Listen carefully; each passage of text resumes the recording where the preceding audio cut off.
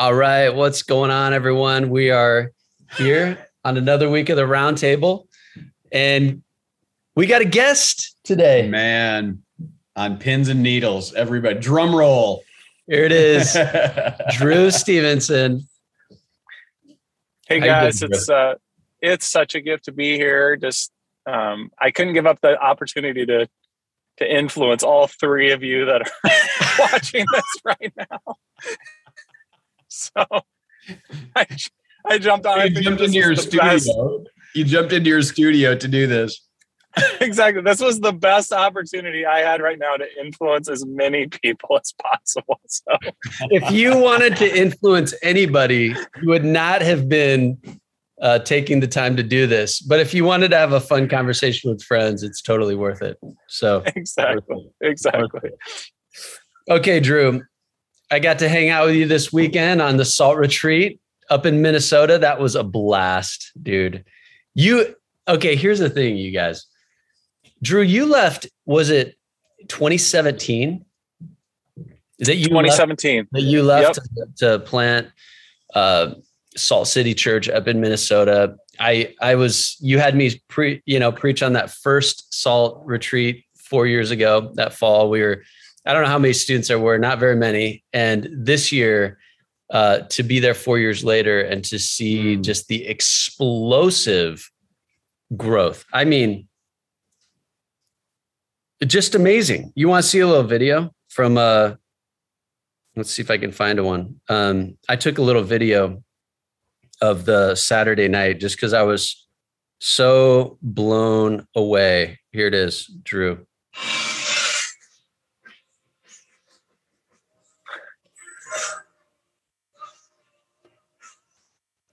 I love that I can see my reflection in the video right now. That's amazing. This is the production quality. It's it was awesome. Dude, your Salt staff is amazing. Man. What did you do? How'd you pull that off? I can't take any credit. It's just been such a gift. I mean, like our latest addition to staff, Austin Miller, who you met and got to hang out with. I just feel like it's such a network, project. Anytime you hire somebody, he went overseas. I don't even think I knew who he was. And then I went over. So this was like a little over a year ago and was hanging out with Clint Robinson in Thailand. And he was like, Austin Miller is the best guy I've ever had overseas. Like he just had so much fun with them. If Clint Robinson is saying that. Yeah. He's just like, he's amazing. And I didn't really know who Austin was at that point, but I decided right then and there that I was going to hire him. Because if Clint is saying that he's that amazing, he's got to be that amazing. And yeah. So, and I said this. Yeah. I said this to our staff that, and Drake Epkiss, leading Salt there is so much like Jesus. I mean, the way that you would not have known who is leading the ministry if you just showed up for the weekend, because he so platforms other people and, elevating Abby, Gonzalez and yeah, Colin and the different ones. I mean, it was just amazing to see him pushing snack carts in the back. Exactly. While everyone else had the microphone.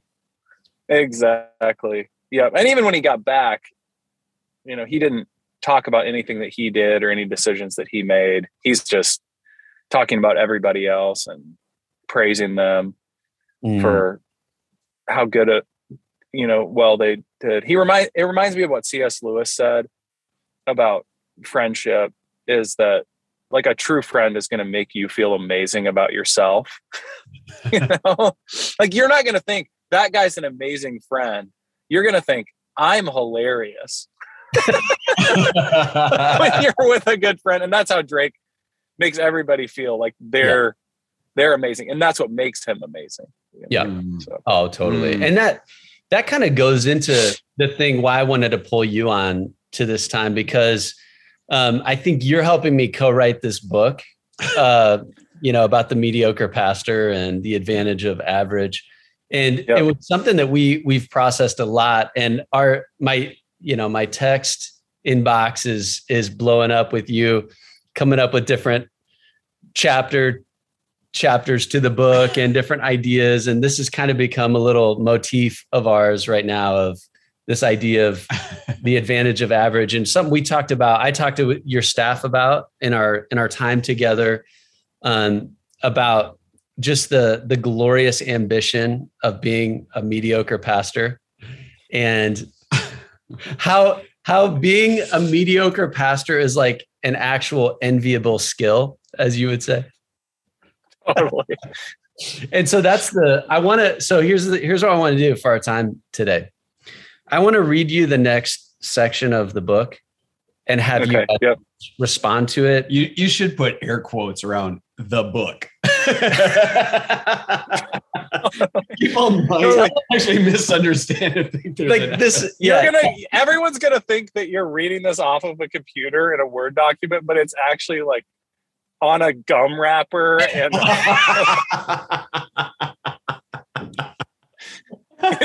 written in crayon. It's going to be the first ever book published on like gum wrappers stapled together. Exactly. Do you remember Jonathan Edwards? I was reading a biography about him back in college, and he would like find anything he could write on. Dude, and he would write. Are you serious? Dude, I got to go to Yale Seminary. He would start writing the opposite way over the top of it. And he would like, and then he would pin them to his shirt so he could remember his thoughts, right? So his wife, to make money for the family, would make hats. And the material that they would use to bring the hats was this thin tissue in between these layers of material. So he would take those. So I got to hold, and then he would carefully stitch them together. No way. But they were round. So you got this like half moon thing that you open. No way. In the tiniest tissue. And then he would write this small.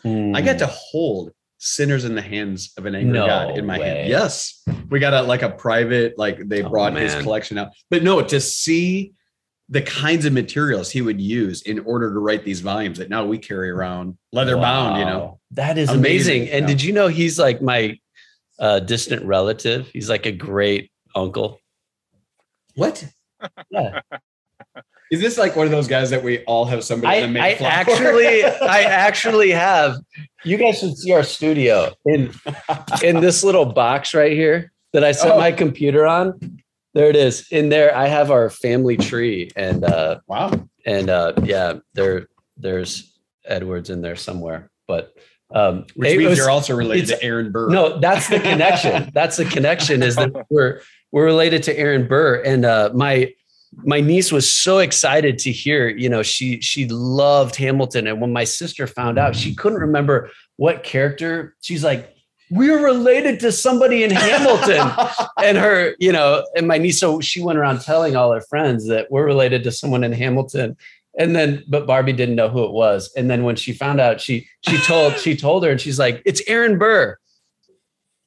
It's like words. Yeah. And he remained so to the end of his life, man. He was like, all right. What a letdown. His blood flows through your veins. Well, I was trying to make a connection to me and Edwards with this book.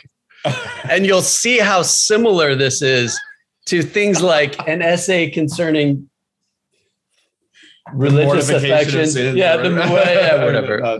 It's really similar. It's exactly the philosophical logic and concerning religious affections. Here we go. Okay, you ready? I'll read and you respond, because you wrote some of this. So. In your stream of consciousness. Okay. Totally. Right. Here it is. Chapter 1, the secret sauce, being average. Quote, the Arendts are on the cutting edge of mediocrity, end quote. My dad. The Arendts are almost good at a lot of things, but not actually good at anything. We are on the cutting edge of average. We are athletic enough to make the team in a small town. We are good enough singers to perform in concert. at a nursing home. Our preaching is adequate, at times compelling to children. We are savvy enough with money to drive old Hondas. With our construction skills, we'll gladly do your construction project for free. On the golf course, we feel great about a solid round of quadruple bogey golf. We don't say good job to each other. We say good try. And we feel so encouraged by that. But don't pity us. Mediocrity is not our curse. It is our skill. It's our secret weapon. We think that no one is more blessed than us. Yes, average is the key to our success. Step 1, accepting reality. Here's the good news. 99.9% of people in the world are like us, average. I think that's generous. That means that 30,000 Americans are not average. They're spectacular, amazing people. They are people that will be written about in history books. John Adams, Albert Einstein, Abraham Lincoln, MLK, Harriet Tubman. If we think about all the world-changing, once-in-a-lifetime people walking around in America right now, 30,000 seems like a lot. Are there really 30,000 Einsteins and Tubmans? Maybe there are more. But that means there are at least 30 million others who are not spectacular. Most people are average. So why do we go on spending our time trying so hard to be amazing when statistically none of us are ever going to be amazing? If you never accept that you are average, won't you have to live your whole life thinking, I'm a special, extraordinary person who just keeps falling short of extraordinary? Instead of devouring all the self-help books and trying to be amazing, what if we just accepted the fact that we're average? This book is for that 99.99% of people who are average in the world. And that 0.01% who aren't average, the most, let's see, and there it kind of trickles off into just random thoughts.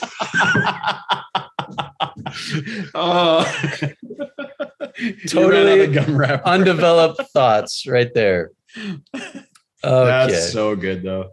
That's so good. And I basically have this riff on Winston Churchill. I'm reading a biography about him. And I just say, Winston Churchill knew he was not average. He told a friend at age 15 that he'd be the prime minister and save England. He picked out a white horse so he'd be shot at, so he'd be a war hero, so he'd get famous, so he'd get power and notoriety. Winston Churchill was not average, but I'm not trying to be Winston Churchill. Most people aren't. If you are, then put down this book. In reading this, you may miss your destiny of greatness. You pull them back, pull them down. Yeah. There's like somebody that's actually gonna be the next Winston Churchill, and they read this book. Oh, that's amazing. Anyway, all right. Those are the it digressed into okay. So I've already been thinking about this because last night we had connection group at my house, and we've got like all these young engaged couples in our connection group, and some of them are still college students, so they were on the retreat. So they were already reflecting on, mediocre pastors and just, some of the stuff that you talked about. But one of the things we laughed about was the 99.9% of people are average, because that's actually statistically impossible, because average means that they're right in the middle. So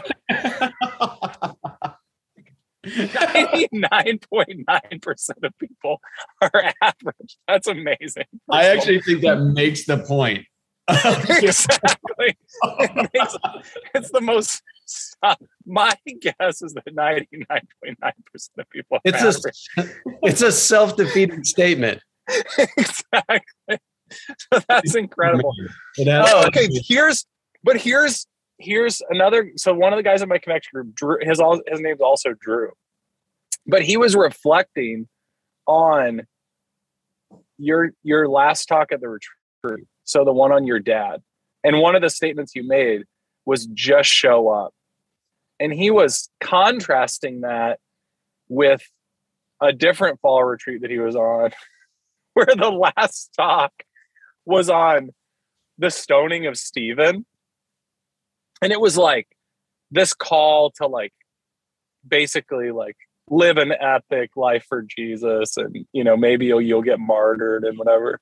And he's like, it was inspiring, but I left just feeling like, no, like I can't do that. And he's like, and I left Mark's thinking, I can do that. I can. And in fact, like he was doing that. Like right then. Right. You've already applied the message, just the fact that you're sitting there at the retreat listening to the talk. Right. But it's interesting because something that like I processed with you, Mark, is like the one thing in my life that people have told me I'm amazing at is preaching. Okay. So preaching the Bible. But I'm like, what's funny about that is that people take that. So they hear me teach the Bible. Okay. And they basically extrapolate that on my whole life. So they think because you're good at that, then you must be equally that good at everything else. So it automatically sets me up for like hypocrisy in the rest of my life, right? And so it's like, I mean, not to the same degree, but people do that with athletes and celebrities too. They're like, well, you're that good at acting or you're that good at a sport, so you must be that good at everything. And so it's so interesting because like something that I've told you is that you, like, without your leadership in my life, there's no way I would have ever planted a church, because I knew that I would be completely average at that. Like, so you read like books and it's like, well, you've got to be an entrepreneurial leader, or you need to develop this system of care that is incredible so that every person in your church is discipled and shepherded, or, you know, you need to be a fundraising maniac, or basically like, you cannot be average. You have to be amazing. And, you know, I told you, and it was like a complete compliment, like following your leadership. It was like, if Mark Aaron can do this, anybody can. Like, that's where I thought you were going with that. I was like, wow, somewhere in there, Mark is a compliment. That is the greatest compliment, Drew, because that is my ministry, is to encourage people that if I can do it, anyone can. Because the illustration I thought of, this old guy, he was, well, whatever. I had him speak at a SALT retreat back in the late 2000s. His name's Paul Schleicher. He's just a lay leader in church back home. And he actually is a great communicator, great speaker, but he uses this illustration of a glove. Like, basically, as Christians, all we are is a glove. If you picture just like some beat up leather farm glove just sitting on the ground, it's just it's useless until the farmer. My grandpa, I picture being a little kid and seeing these gloves, and your grandpa would put on his gloves. And I picture once my grandpa's hand went in the glove, there's nothing that glove could not do. Right. That's the whole point of this whole reflection on average is he has put the treasure in jars of clay so that we would know that the all surpassing power is from God and not from us. And every single leader in the Bible, I think, is average to below average. I mean, even the greatest heroes, I mean, David, shepherd boy,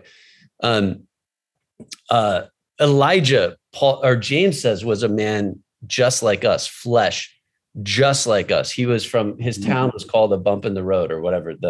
You know, Gideon, for sure, the lowest, the youngest in his family, of the smallest tribe of, Moses with a speech impediment. I mean, all of these stories about these people is to show that the power is God's. And I think that we live in a country where we celebrate. Well, just even the word celebrity means you're celebrated, like, because you're amazing. And I think for us, we have to fight that impulse to try to be amazing. That's why I think average is an enviable skill, because embrace it. When God puts his hand in the these amazing things, you might get, anyway, proud. Something I've been talking about with our team is, I mean, it's been a rough season for our team lately. I mean, partly because of blessing, but partly because of suffering. Because, blessing meaning, Nate Cox had a baby, Drake had a baby, Kaylee had a baby, Jordan Adams had a baby, Isaac had a baby. Like, so there's like hands are more full than they've ever been. And then over the past several weeks, one of our staff team's sibling unexpectedly died. And one of our staff team's dad was diagnosed with cancer.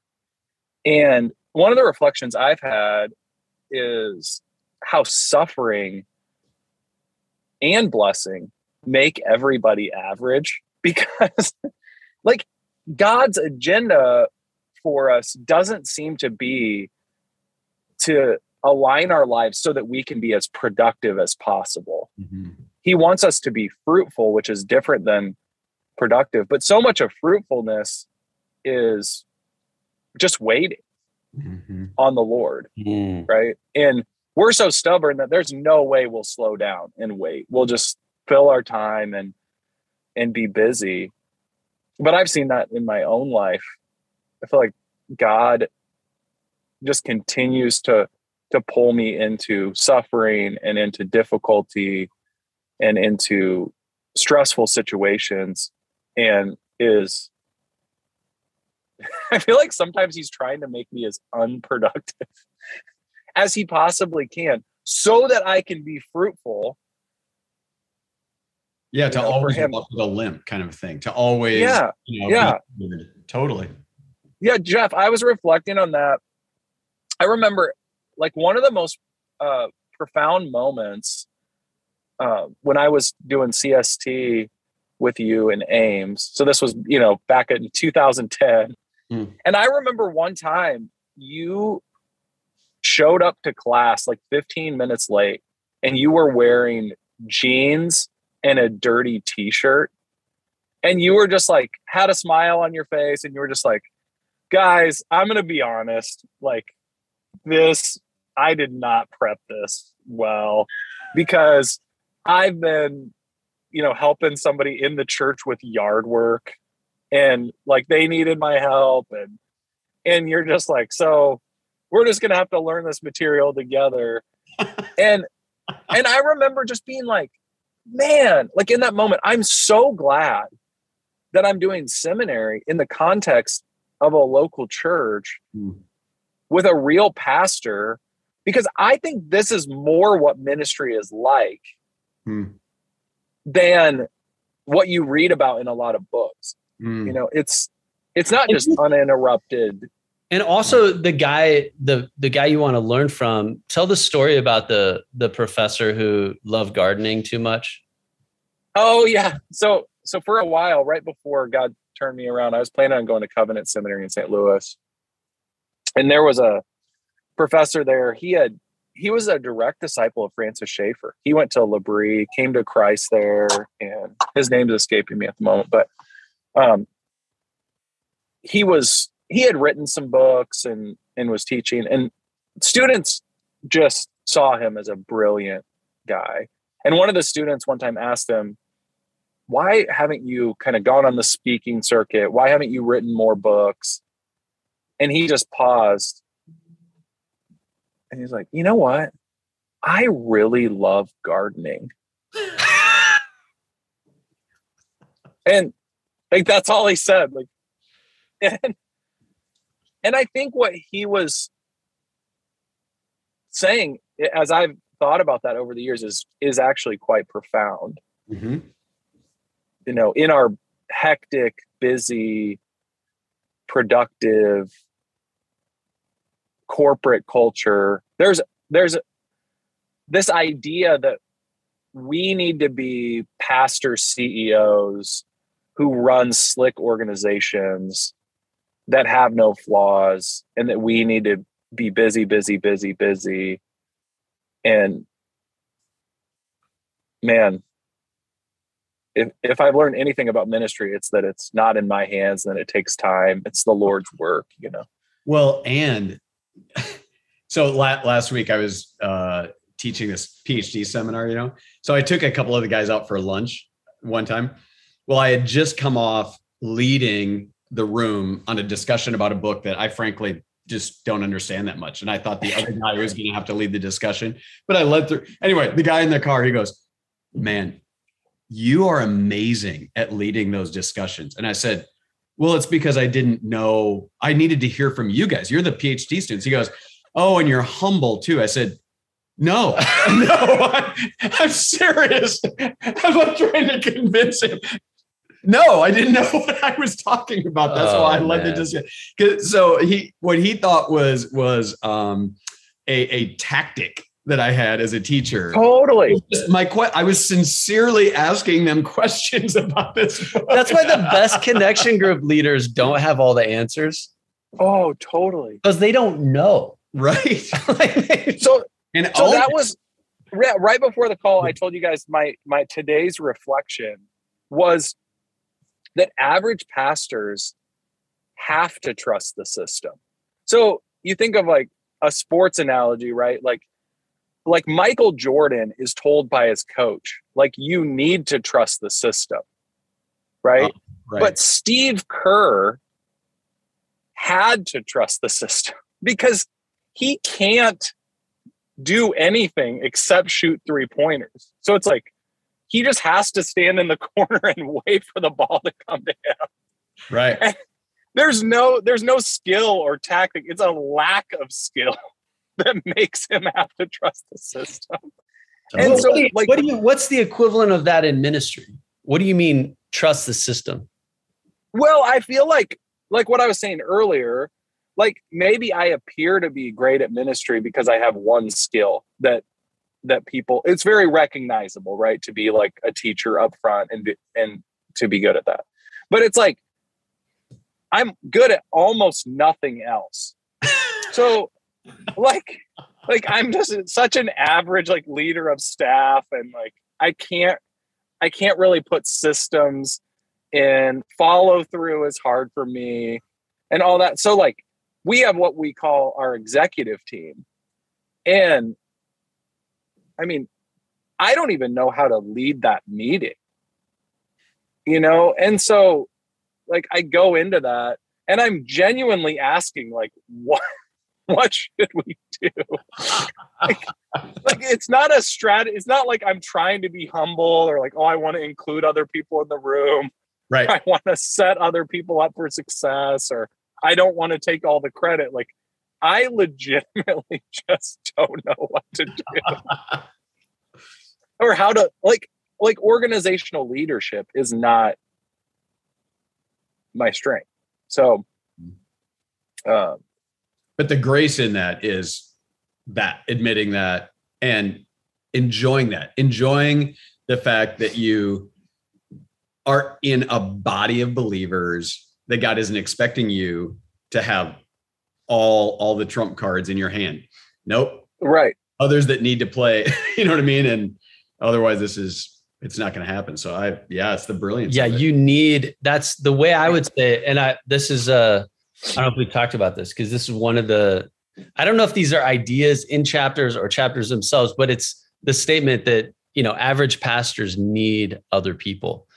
And for a fact, because you always know as an average pastor, whatever room you're in, you're never the smartest person in the room. Right. And so you just assume, like that picture literally of other PhD students, you knew that you weren't the smartest person in that room, that someone else is going to have to help me understand this. Yeah. Like for me, the brain power definitely did not work its way down the family tree to me from Jonathan Edwards. But it's that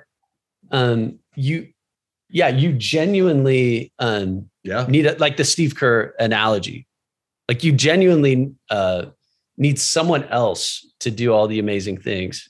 And I think that's we saw this. I saw this in Panama. So you remember this because you met the missionary down there. I was down in Panama in the middle of the Darien jungle. And it was our first trip down there back in 2003. And out of this dark jungle river comes walking this like 6'8" behemoth, 6'8" gigantic white man. Seriously, shoulders like ours put together, buzz cut, looked like he was straight, but he was really dark from the sun. But he was, Mm-hmm. And I was like, who is this person? Because the Embera people are really small, and out comes this huge guy. I had no idea who he was. We got to know him. He's a missionary down there. He was born in the jungle. His parents were, New Tribes missionaries. He lived with the people. I mean, he's drinking out of the river, he's like one of them. He was the most average person you could ever meet. Totally average. Wasn't a great teacher, speaker. I mean, he translated for you. But through his leadership, the gospel had gotten way into the jungle, down into Colombia. And he had translated the Bible and done all this amazing work. Yeah. Because he had to empower the Embera people to do it because he couldn't. Like he wasn't, like they were actually the elders, pastors, church planners, and all that because he was so average, And I just see that principle of God using average people for extraordinary things is, hey, guess who we got here? Drew, you're going to love it. Look who just showed up. Jake. Nice. On. Jake Each just joined the round table. Jake, another average pastor. Yes. Yeah. No. He's actually, come on over here so we can see it. Jake, that's what we were talking about. So we're talking about being an average pastor. So I excel at that. Jake excels at average. I'm above average of being average. Jake, let me ask you a question because you've also been told by a lot of people that you're a gifted Bible teacher. I was talking about this, how I'm just a total average pastor with one skill. But what people do to me is they then think that one skill trickles down to the rest of my life in every area. And so then they actually get to know me and they become disappointed. So I'm talking about how that one skill, do you ever experience that? Often. I think anytime when you're up on stage, people can project different things. And then we hang out and it's an extreme disappointment to them. I needed you so badly to for me, it's different because I'm apologizing as I'm up on the stage. Like, guys, I'm sorry. This is the best I got. Oh man, that's hilarious. So yeah, I guess it's time for us to hang out. Any closing thoughts, Drew, from our time reflecting on this? Oh man. Any average thought you can throw? Yeah. Go ahead. Well, one of the things that I was thinking about was if you do have a strength that's above average, don't call other people to be like you in that. Because I think, man, it is so easy to sort of platform and then expect other people to share our God-given gifts, talents, abilities, whatever. Like I just think of the Apostle Paul. He says that his ambition is to preach the gospel where Jesus has never been named. But then he tells the churches, you guys just live a quiet, godly life in Christ Jesus. He's not telling the church at Philippi to be world-class missionaries. He's not telling them to try to have a writing ministry. He's not telling them. He's saying, I want you to exemplify the character of Christ in your own local context. Yep. But I think I just want to be aware of the places where I have strength and zeal, probably the most. You know? Yep. One of the thoughts I had this morning, I was reflecting on this with some guys at my table. Coach Dermody Drew, he started a men's Bible study, and there's like 100 guys packed into this little room, and Brian is in his natural habitat. Yeah. It's like the weight room, you know? Oh, totally. He's got a strength and conditioning, you know. You were the one, by the way, that saved Brian's future in ministry. I don't know about that. You wanted to fire him, and then you found out. I said you couldn't, and then you found out the next year how amazing he was as an administrative leader, and you're like, dude, So I both almost ended his ministry career and saved it, and you both almost ended his ministry career and saved it. So anyway, long story. He so he had, you know, at our table we were talking, and I had a guy. I was saying how average pastors are not afraid of making mistakes because we usually make mistakes.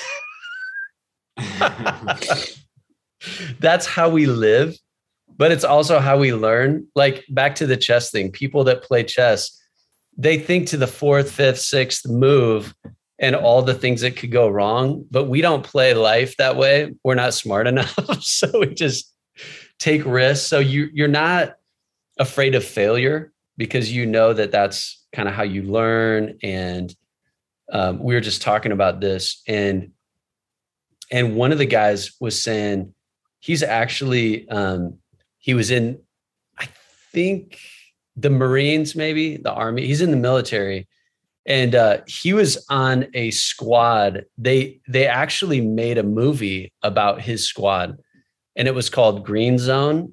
And his squad leader was played by Matt Damon. And the guy's name, I can't remember the guy's name, but he was telling me about it, about the guy, about his squad leader.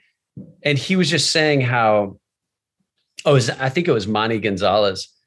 And he just said he was the most average guy. Like he's considered a hero, but he's like, he was the most average guy.